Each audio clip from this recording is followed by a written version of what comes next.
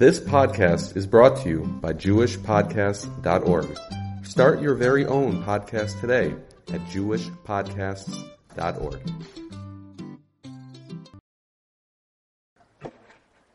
Ready? Okay, Parshas Maseh 5782, everybody. What we're going to talk about today is we're going to deal with a certain part of the Parsha, which is strange. Perek Lamed Gimel Pasuk Lamed Ches. We're going through the Masos. Now, it is Matos Maseh. We're specifically going to deal with Maseh today. And we're going to deal with this Pasuk. It says, Vayal Aaron HaKohen el Hor HaHor al Pi Hashem. Aaron HaKohen went up to the mountain of mountains, the mountain on top of the mountain, by the word of HaKadosh Baruch Hu B'Yom Hashem B'Shnas HaArbaim L'Tzeis B'nei Yisrael Mitzrayim, and he died there in the 40th year since B'nei Yisrael left Mitzrayim. B'Chodesh HaChamish B'Echad LaChodesh, in the 5th month on the 1st of the month. That is Rosh Chodesh Av. He passed away in Rosh Chodesh Av, which is tonight. Obviously, tonight. This is the yortzeit of Aaron HaKohen. Here's the strange thing. There are three things in this pasuk that we need to work on. The first thing is, why is this here? What is this doing here? We know that he passed away in Parshas Chukas. It's mentioned over there when he passed away. There's no reason to mention this among the Masos. You know what's not mentioned as they're going through the Masos? Matan Torah. It's not like they stop and they say, and here's where we got the Torah. But for some reason we stop in the middle of the Masos and we say, and by the way, this is where Aaron died. And we already mentioned this just 3 parshios ago. What is the point of that? That's number one. Number two, this is the only person that is mentioned in the Torah whose death, whose yortzeit, is mentioned explicitly. Moshe Rabbeinu is not mentioned explicitly. You have to be darshan from when they went into Eretz Yisrael to figure it out. Miriam's, Avram, Yitzchak, Yaakov, nobody is explicit about when they died and when their yortzeit is. The only one is Aaron HaKohen. And it's not in Parshas Chukas when he actually died. The only time that it's explicit is here in Parshas Maseh as they're going through the Masos. Isn't that unbelievably strange? That's number two. Number three, what is Hor HaHor? Where is this place? Because Hor HaHor is mentioned among the northern border of Eretz Yisrael, the northeast border of Eretz Yisrael, later on in this parsha, in Parshas Maseh itself. If he passed away in Hor HaHor, now remember, this is Rosh Chodesh Av.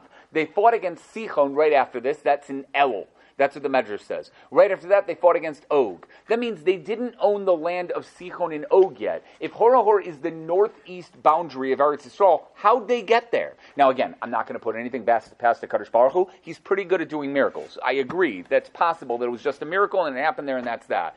But why in the world do we mention this? It's like the northeast corner when it seems to be somewhere else. So now, I'm going to give you a bunch of Pirushim. First, we're going to start with Hor HaHor itself. Targum Onkelos calls it Har Tura, which is also super weird. Har is Hebrew. Tura is Aramaic. Why in the world would Targum Onkelos, who writes in Aramaic, write the word Har and then Tura? I don't have a good answer for that, so unfortunately I'm going to leave that as a blank. He should have written Tura HaTura.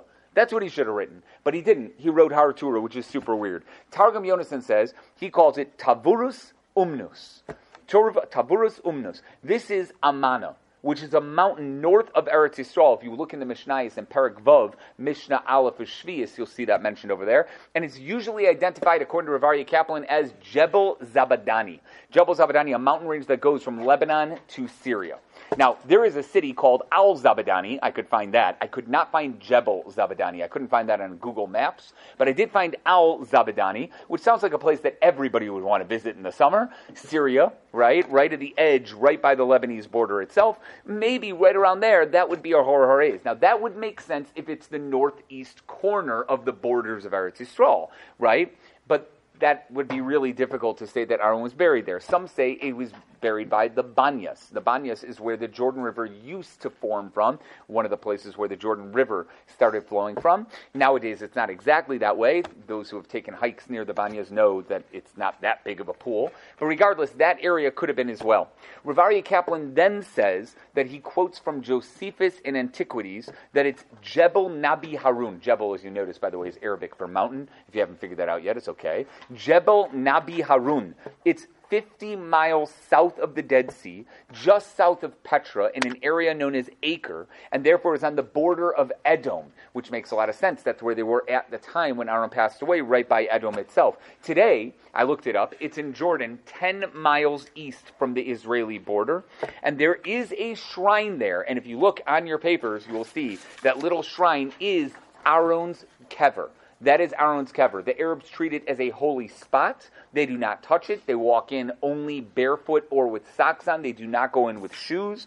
And they do claim that that is where Aaron HaKohen is buried. There's a guy, David Weintraub, those guys who know him from Chicago, he was there 8 years ago, he visited that area, right? Don't ask me why he went to Jordan, but he went to Jordan and he went to that area. There are those that say it's Jebel Madura, which is northwest of the Dead Sea, or Jebel Akar. I couldn't find either one of those mountains on Google Maps. Doesn't mean much, right? But I couldn't find anything right over there. Bamidbar Rabbah, this is in Yud Gimel Yud Tas, says there was a mountain on top of a mountain, hence the name Hor HaHor. That's why it was called that way. And there was a protrusion that came up on the top of another mountain. This is quoted by Rashi earlier. So it doesn't bother me so much that there are a bunch of mountains that are known by this name. It could be that every mountain that had a mountain on top of a mountain was called Hor HaHor. Maybe that's the idea behind it. It's possible that that's the answer to all these questions. It was called Hor HaHor because it literally was a mountain on top of a mountain. There was one on northwest and there's one southeast. Either one of those could have been perfectly fine. In Perek Lamed Aleph Pasuk Zayin, we mentioned Hor HaHor as being the northeastern. If you look at Rashi in Gittin, Ches Lamed Aleph, in Dibur Maskal Ezehu, it says it's Mount Ammana, just like Targum Onkelos says, which makes a lot of sense, northwest border of Eretz Yisrael.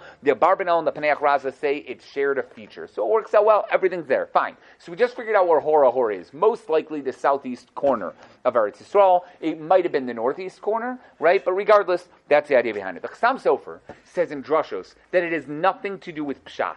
He goes into an entire remez here. He says, when we talk about Hor HaHor, this is not the official Hor HaHor, the one up north, because it looked like a mountain on top of a mountain. That has nothing to do with this. He says this hints to an inner enemy. The one that we know of as the Yetzer Hara, the Satan, the Malach HaMaves, who is called Hahar HaGadol in Sukkah Nun Beis Amud Aleph, that it looks like when tzaddikim pass away, they see the Yetzer Hara in front of them as a massive mountain. They say, how in the world were we able to climb this mountain? The Rishayim see it as a little tiny string. They said, how weren't we able to capture, to jump over this little string? But they see it as a mountain. The power lies with the Yetzer Hara, lies in his ability to make evil people our enemies. In other words, to take us down, to make us sin, such as Korach, Dasan, Aviram. Those people are known as Har HaKatan. The job of a tzaddik is to conquer both the big mountain, the Yetzer Hara himself with all his convincing arguments, and the Har HaKatan, which are the cronies of the Satan, the ones who make us sin, who convince us that there's something out there. Aaron worked on this his entire life, all 123 years, climbing those mountains and getting out of the bad, staying away from that Yetzer Hara and making sure nothing bad would happen. That's what he did, and that's what the Pasuk hints to at the end of his life. Was he buried on Hor HaHor? Not the Hor HaHor. No, that's the border and northeast part of Eretz Yisrael. This is a remez to how Aaron lived his life, always conquering mountain after mountain after mountain. That's a nice remez, right? That's a pretty good one. The Shach says that Aaron was buried there because it was right on the edge of Edom. So his presence would protect Eretz Yisrael from Edom fighting them. That's why the Sofei Tevis, the last letters of the words, Hahor Biktsei Eretz Edom, is Matzur. He was like a fort on the east side of Eretz Yisrael to go up against Edom itself. The problem is over here. Hahor Biktsei Eretz Edom is Reish Hey Tzadi Mem. That would be Mem Tzadi Reish Hey, not Mem Tzadi Vav Reish. I have never, like gematrias can be one off, and we're perfectly fine with that, based on the Balaturim, that Ephraim and Shimon, Kiruvim and Shimon Yulei. So Reuven and Shimon are equal to Ephraim and Menashe, but it's off by one. So we see that the Torah considers like one. That's okay with the Kolo. I've never seen a Sofei Tevos off by one. I've never seen it before, but it's straight out. This is from the Shach. The Shach is one of the Talmidim of the Arizal. I've never seen it before, but that doesn't mean it doesn't exist. And by the way, it does seem that he did protect them, because Edom never fought against Bnei Yisrael. Amalek did, Midian did, Ammon did, Moab did, the Canaanim did, Aram did, right? Syria did. All these areas fought against Bnei Yisrael, but never did Edom fight against Bnei Yisrael until many, many, many years later. So it seems like Aaron's presence there did protect them from it. That's a possibility. Okay, that's the first one. Then we get to the next question. What's Aaron doing here? Why is he written among the Masos, among those travels? So Taimid Akro, Rav Chaim Kanievsky asked this question, and he says the Gemara in Rosh Hashanah darshans that when Aaron passed away, the Anani Akavod left Bnei Yisrael. This is on Beis Mabez Gimel and Aleph, if anybody's doing Rosh Hashanah, right? He left Klal Yisrael. That Anani Akavod left Klal Yisrael. And the Canaanim thought they were given permission to fight Bnei Yisrael. Maybe that was Sichon, right? That's that. Tosfos says it's darshaned from our pasuk, not from Parshas Chukas. but rather from over here, the fact that it says Vayishma Kanani after this pasuk right over here, that's why it is. Why? Why is that so? Why darshan from over here and not from Parshas Chukas, where the same thing happens? Aaron dies, and it says Vayishma Kanani Melech Harod.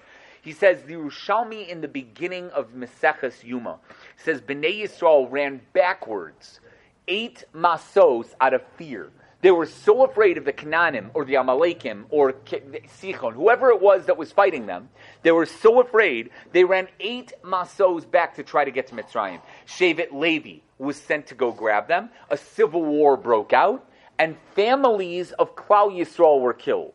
That's the reason why 5 families from Binyamin are missing in the next count in Parshas Pinchas, because it was unbelievably sad. People were mamish killed in this war, this civil war between different people. So Rashi brings this in Parshas Pinchas. You see it over there, in Parshas Chukas, but eventually leading them to Hor HaHor.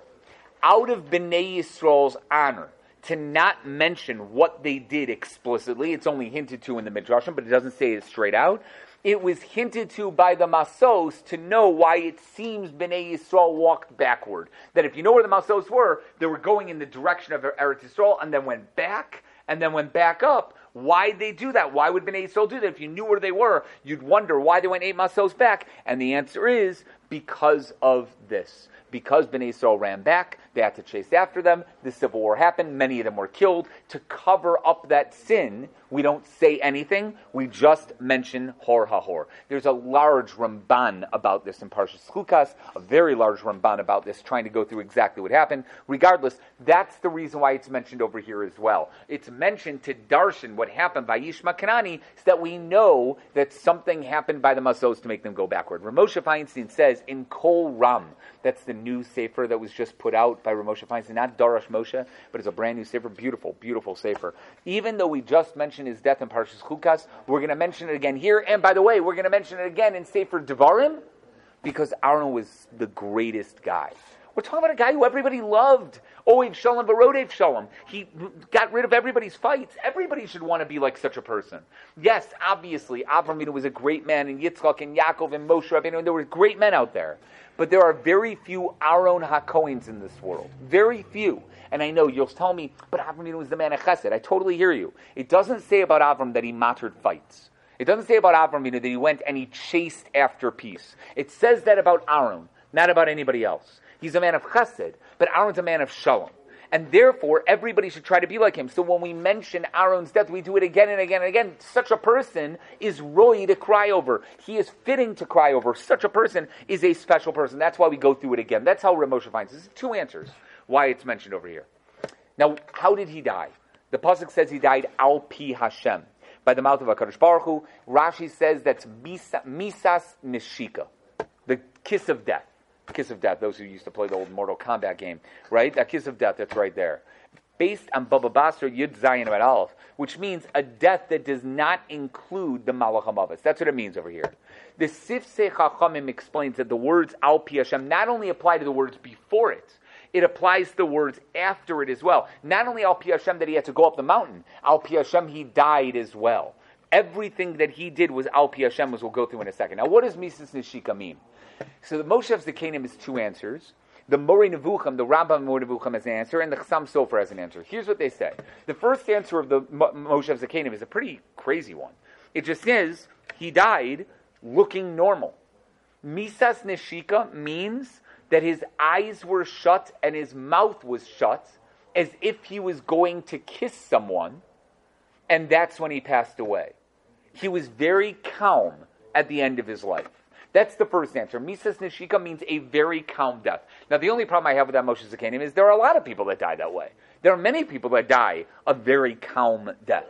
It's not like it only happened to Aaron HaKohen. And the Gemara says in Baba Basra, it was only Moshe, Aaron, Miriam, Avram, Yitzchak, Yaakov, maybe David.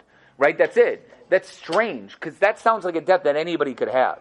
That's his first answer. His second answer is, he was so davuk to Hashem, so stuck to HaKadosh Baruch Hu, that at the end of his life, he got a nevuah, an actual nevuah, prophecy from HaKadosh Baruch Hu.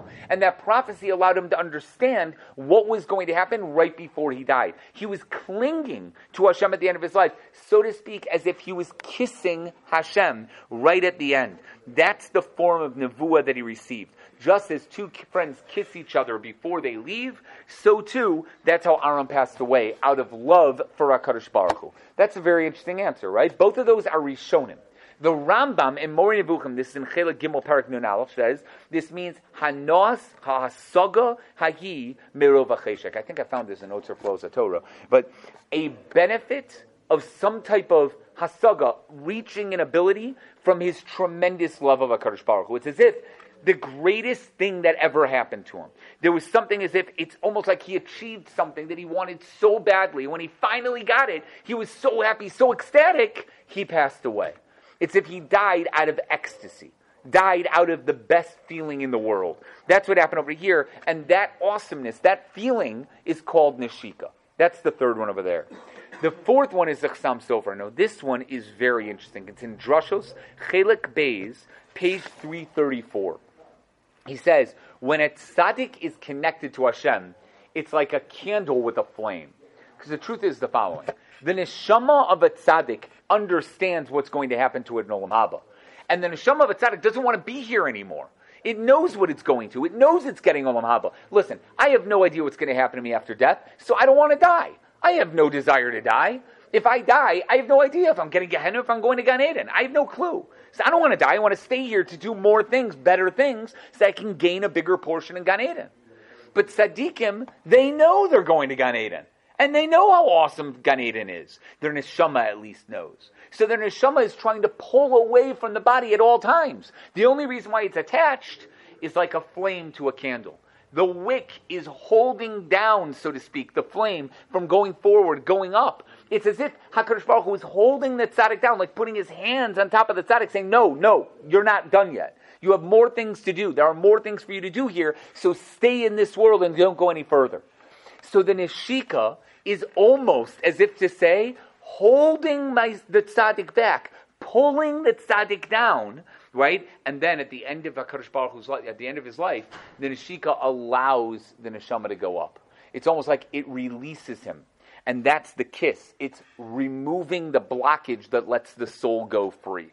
That's the idea of Mises Neshika. What an unbelievable answer, right? That's from the Chassam Sofer. He even brings from Tehillim, Kuf Lamed Tes Pasuk Hey, Vatoshes alai olai kapecha. You put your hand on me. You won't let me go, said David HaMelech. I want to die. I have no desire to be here anymore, right? But you wouldn't let me go. And again, by normal people don't have this, because normal people are never guaranteed a chelik in Olam Haba. Only the greatest of tzaddikim can die by that Mises Neshika, and that's that. What's up, Bruce? I heard this before. Whatever, just... From me? No. Okay, yeah. Even the greatest... There's a Gemara or something. Even the greatest tzaddikim have to fear that maybe they won't get a chelik in Olam Haba. That specific line I don't remember. But if there's something that says, that everybody, the assumption is that would be. But these 6 people maybe didn't have to. If you mean specifically Moshe Rabbeinu had to fear that he didn't have a chelik. Shemei Yigrom Achet, are you talking about Yaakovinu Shemei Yigrom Achet? He was always worried that something bad would happen, something like that. Okay, that's why he doesn't rely on things in this world. That's a little bit different from knowing that he has Olam Haba. I think that's different. And I think Yaakov Avinu by the end of his life knew that. Moshe Rabbeinu at the end of his life knew that. I hear you. Shemei Yigrom Achet is close, but not exactly. Shlomo.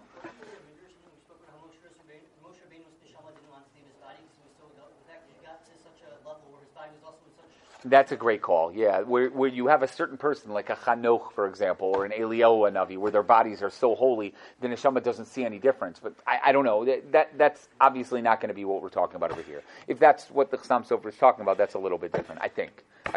Now, by the way, those 6 people didn't allow the Yetzer Hara to rule over them. It's from these words, Al Pi Hashem. They also didn't have Rima V'Solah. They had no rot after death. Their bodies did not rot. Their bodies remained there, right, even after death. I mean, that comes to tell you something, by the way. I'm not positive. I've never fully understood the stories that we have of those people who, after they passed away, their bodies are whole, that there is nothing wrong with them after death. You probably heard of the Vilna Gaon story when he was reinterred, right? There are other stories that people tell, right? There was a story that Rabbi Lawrence Kellerman has in one of his books about a lady whose father was not frum. even in South Africa, who ended up, they reinterred the body. The body was perfectly fine, like totally intact, did not rot at all. And he, I guess pontificated why that might be. I don't know. There's some interesting things about that.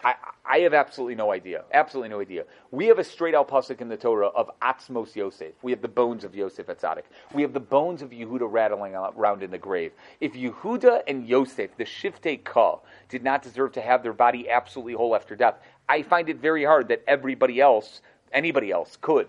And the Gemara seems very clear in the Gemara of Bava Basra. There's only 6 people that don't have Rima V'Sola, maybe 7 with David HaMelech. And again, it's Avram, Yitzchak, Yaakov, Moshe, Aaron, Miriam, and David HaMelech.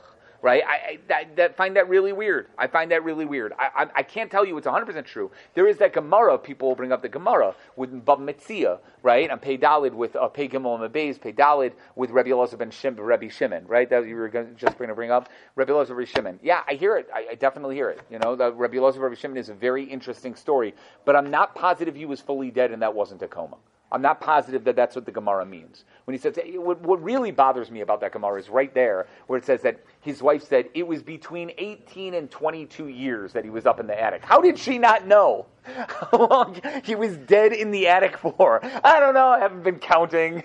He's been up in the attic for a long time already. That is a pella to me. There's clearly something there going on, and I'm not positive. Could there be something else going on over there? I don't know. I mamish have no idea. I have absolutely no idea. I'm bothered by it because it seems that the Gemara is saying that. Maybe there's something else to the Gemara that I'm missing and that other people can also be intact. I'm not sure. But at least there's something there. And I know people are going to bring up different Meforshim. I know. I've seen those Meforshim. I'm confused by that as well. I wish I fully understood it.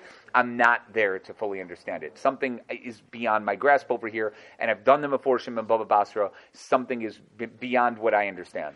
In Leket Sichos Moshe, Rabbi Isaac Sher says these words, Al Pi Hashem, were said specifically because Aaron was a different person. He treated everything that Moshe Rabbeinu told him as Avodas Hashem. He mamish with everything in his life was Avodas Hashem, Avodas Hashem. When he was told to go to the Mishkan, it was Al Pi Hashem. When he was told to bless Klal Yisrael, Birchas Kohanim, it was Al Pi Hashem. Everything to do is Al Pi Hashem. So when HaKadosh Baruch Hu said, go up the mountain with Big Day Kuna, which is Usher, by the way, you can't leave the Mishkan or the base of Mikdash with Big Day Kuna, right? But when he was told, it was Al Pi Hashem, he said 100%. When he was told to die, he died Al Pi Hashem. This was a continuation of his life mission of doing the avodah of HaKadosh Baruch Hu to do whatever it was going to be. Even the Vilna Gaon says in Adaras Eliyahu, this was a misa ritzonis, a misa that he wanted, not a natural death. He was still in the midst of his avoda, being mekayim a mitzvah saseh by dying. Do you understand that? Nobody is mekayim a mitzvah saseh by dying. He was, because it was Al Pi Hashem. And that's what the words Al Pi Hashem are using over here. That's what it means. He was such a high level.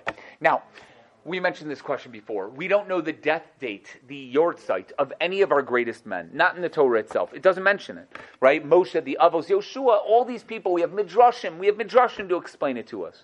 But Aaron, we know, and it doesn't even say in Parshas Chukas. It only says it over here, and it's Rosh Chodesh Av.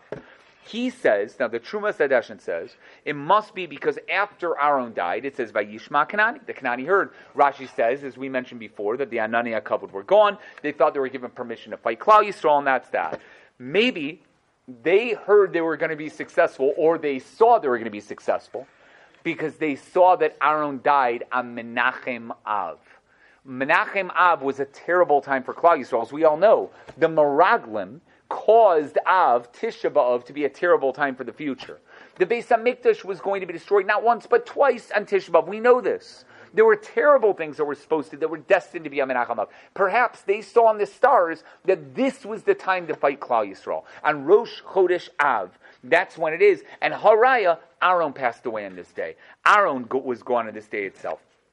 Maybe that's why the Torah tells us the death of Aaron and not anybody else, to tell us that this is a bad month. This is a horrible month. This is not a month that we want to get involved with. And yes, it switches by Tu B'Av. We'll talk about that soon. But this is a month that you don't want to get involved with. Maybe that's why we mentioned this month itself. Now, the Tam V'das or Sternbach says, because Aaron again was a Rodev Shalom. He was such a special person. Therefore, when he died, it felt like Shalom had left Klal Yisrael. Nobody knew what to do anymore. They got into a fight. They had no one to go to make up between them. Right? Therefore, his day of death became a day of crying and wailing and sadness even before the Beis HaMikdash. The only reason I don't like this Rosh Sternbuch so much is that it already was because of the Meraglim. I'm confused by that. Every year on Tisha B'Av, 15,000 and a little bit more people died on that day. They buried themselves in mass graves. It's a very strange thing to say this right over here. So I get it. Mematim b'simcha, right? Not Marvin b'simcha, but Matim b'simcha is mentioned by Menachem Av. I always thought it was because of the Meraglim, not because of Aaron's death.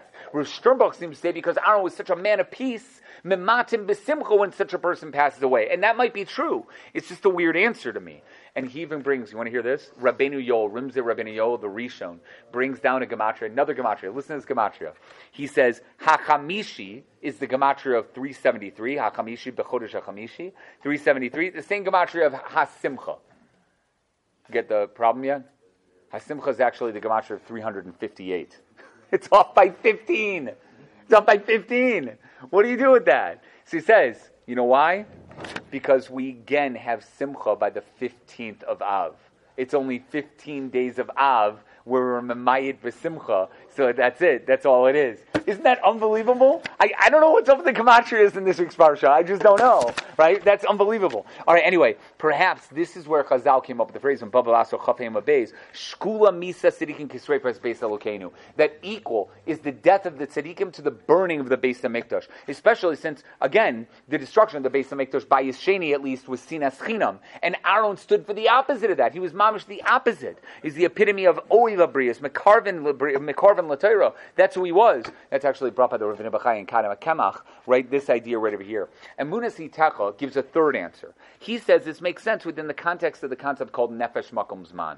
He says, look, Aaron was the Kohen Gadol. He represented the Kodesh HaKadoshim. And the Kodesh HaKadoshim, right, in Zman is like Yom Kippur, like the most special time, the holiest time, and everything like that. When the Beis HaMikdash was destroyed, that's like Aaron's death. The Beis HaMikdash is the Makom, where Aaron is the Nefesh. And therefore, when the Beis HaMikdash is destroyed, that's Aaron. So therefore, the time seems to be the same time, during the first half of the month of Av itself. Right? Noam Megadim says that every single one of the Masos represents us in Gullus. Hopefully we're at the very, very end, like Avel Ashitim at the very, very end. Right? That's part of the reason why we sing the tune of the Masos in Uz Yasher tune. Right? We do that during Masos, during Parshas Maseh, because it hints to the future Geula. So he gives a whole piece over there regarding this. And then Tziv also points this out, and he gives the basic same answer. Since he was so involved in the Avodas HaMishkan, he's the first Kohen Gadol, that symbolized the Beis HaMikdash's destruction with his death. And that's why it was Av, just like it would be in the future, the Beis HaMikdash is going to be destroyed. The same basic idea, the Netziv says that. Sfas Emes, quoted by the Pardes Yosef, it says, we say in Sefer Chassidim number 434, there was a chassid that did a lot of chesed for other people. When he passed away, everybody went to his funeral to thank him. So Aaron HaKohen was the same. He did chesed for everyone, and therefore he passed away in Rosh Chodesh Av. So everyone in Klal Yisrael would mourn not just the Beis HaMikdash, but his death as well. Right? He died on Rosh Chodesh Av, so everyone would remember his death, and we remember it right there. That would work, by the way, if we had an actual thing that happened on Rosh Chodesh Av to remember what happened to Aaron. I don't think people know this unless they get pointed out that Rosh Chodesh Av is the Yortzeit of Aaron HaKohen. Some people will know that, like the Arizal that was on the 5th, right? Some people might know that. It's a weird one. I'm not positive this is an exact example. Likutei Sichos by the Lubavitcher Rebbe, he says as an example what the Shlach HaKadosh says, that the Parsha of the week is always connected to what happens during that month, whatever it is. So, for example, Aaron passes away on Rosh Chodesh Av, so therefore we read this Parsha right around Rosh Chodesh Av. Matos Maseh is always around Rosh Chodesh Av, either right before, right after. This year it's right afterward, right? Therefore we say it, and that's that. So we connect it in the Parshas as well. Tiferes Shlomo, the Radomsker, says his date of death is known to us because his schus stands for us even during this bitter month of Av. Even during Av, we can rely on the schus of Aaron HaKohen. But Oznaim LaTorah has such a massive chiddush. This is Rav Sorotzkin. Rav Sorotzkin, this is Rabbi Friedman, Rav Friedman, his wife's grandfather, Rav Sorotzkin. This is such a brilliant answer. Mom is such a brilliant answer. Rav Zalman Sorotzkin, yeah. So the Oznaim LaTorah says, I mentioned this before, Bava Basra Kuf Chaf Aleph, every year since the Meraglim happened, for 38 years straight, 15,000 people would die. A little bit more than that. A little more than 15,000 people passed away. Well, how did they die? They were turning 60 or something like that. They made mass graves, And every year on Tisha B'Av, they would wake up. Some of them would wake up. The 15,000 would be dead. The 15,000 would be dead. They buried them in those mass graves, covered them up, and that was that. Every year on Tisha B'Av. In the 40th year, says the Gemara, it's based on Tosfos. Tosfos says, in the 40th year, the 39th year since the Meraglim, the last 15,000 went down into the grave, the mass grave, and the next morning they all woke up. Every single one of them woke up. So they were shocked. They said, we must have messed up the date. Hashem said everyone from 20 to 60 is going to die. So they did it the next night. The next night they went down to the grave on the night of the 10th, right? And they all woke up the next morning. Said, maybe we totally messed up. They did it on the 11th, and then the 12th, then the 13th, then the 14th. Finally, when they saw the full moon, they realized they didn't mess up. They didn't mess up. It's Tu B'Av, the 15th of Av, and we didn't die. So the Gzera is gone. The last 15,000 plus survived. They never died from the Gzera, the Meraglim. Though they had the Gzera, those last 15,000, they survived. They went into Eretz Yisrael. That's how Tosfos puts it. That's what happens in Baba Basra Kuf Chaf Aleph. So listen to what he says over here. He says, in Parshas Chukas, that didn't happen yet. It didn't happen yet. Aaron died, but it didn't mention anything else. So that's why we don't have the date there. Right? It just says Aaron died, and then we go on about whatever, about Yishma Kanani, and they fought, etc., etc. But in this week's Parsha, it's going over what previously happened. Meaning, Rosh Chodesh Av happened, and Aaron passed away. Tu B'Av happened, and the people started to party. They started to party, right?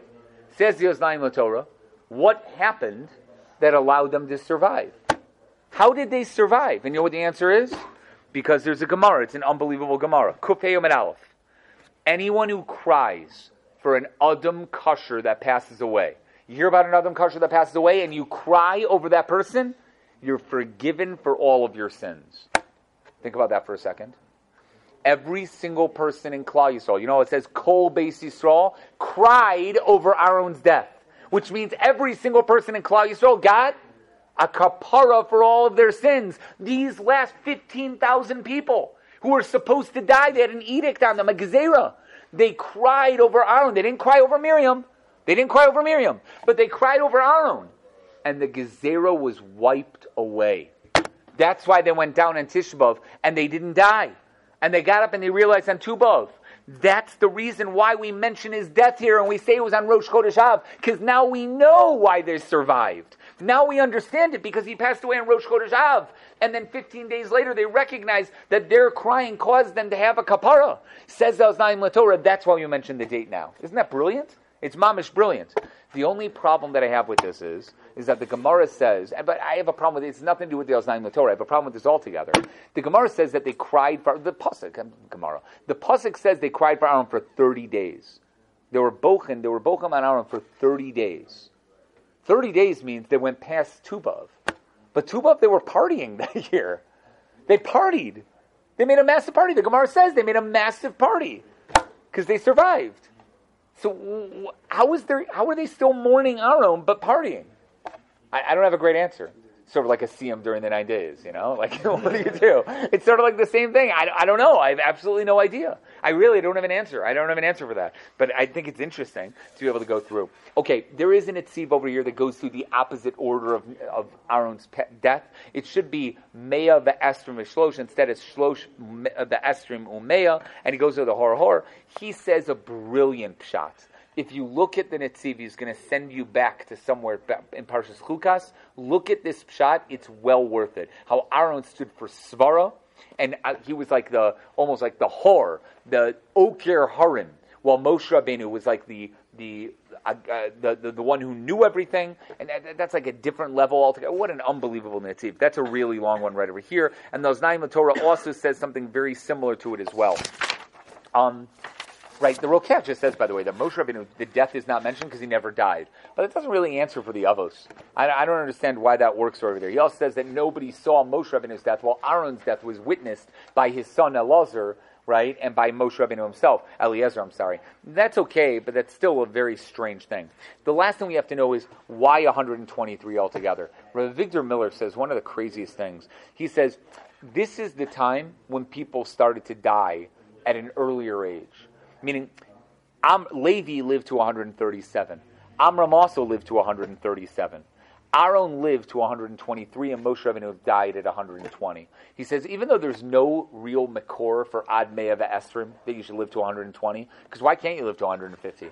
You can live to 180, right? And the whole pasuk that they use in Parshas Bereshis is taken out of context. That's talking about 120 years until the Mabul happens. Not that their lives are going to be 120. After all, Noach lived for another 200 years after the Mabul, right? Shem lived for 500 years after the Mabul. So what does it mean your years are going to be 120? Says Victor Miller, the rule was that everybody started to go down. And it really, this age of 123, 120 was the most that anyone can get to. It's very interesting. That's how Victor Miller says it. It goes from right over there. And the Panim Yafos and the Chassam Sofer both say that it's super interesting. This was not only the death date, the Yortzeit of Aaron, it was also his birthday. He was born on Rosh Chodesh Menachem Av. And he passed away on Rosh Chodesh Menachem Av. And that was what the Canaanim messed up on. Just like Haman messed up the Pur. When did the Pur, the Gorel, fall out on? On Zayin Adar. And he thought it was a great day because that's the day that Moshe Rabbeinu died. But he didn't know that Moshe Rabbeinu was also born on that day. So too with Aaron. Aaron was, his Yortzeit was on Rosh Chodesh Menachem Av. But what the Canaanim didn't realize that he was also born on that day, and the mazel was strong on that day, and they both say that it was mamish like equal. He lived 123 years exactly. He was born, I'm making this up, okay? Don't quote me on this. He was born at 4:23 p.m. on Rosh Chodesh Av, and he died at 4:22 and 59 seconds on Rosh Chodesh Av. A full 123 years. Same thing with Moshe Rabbeinu and Zayin Adar. What an unbelievable line. But the Panim Yafos and the Chassam Sofer go through this. Okay, we're going to end with this, guys. Have a great Shabbos.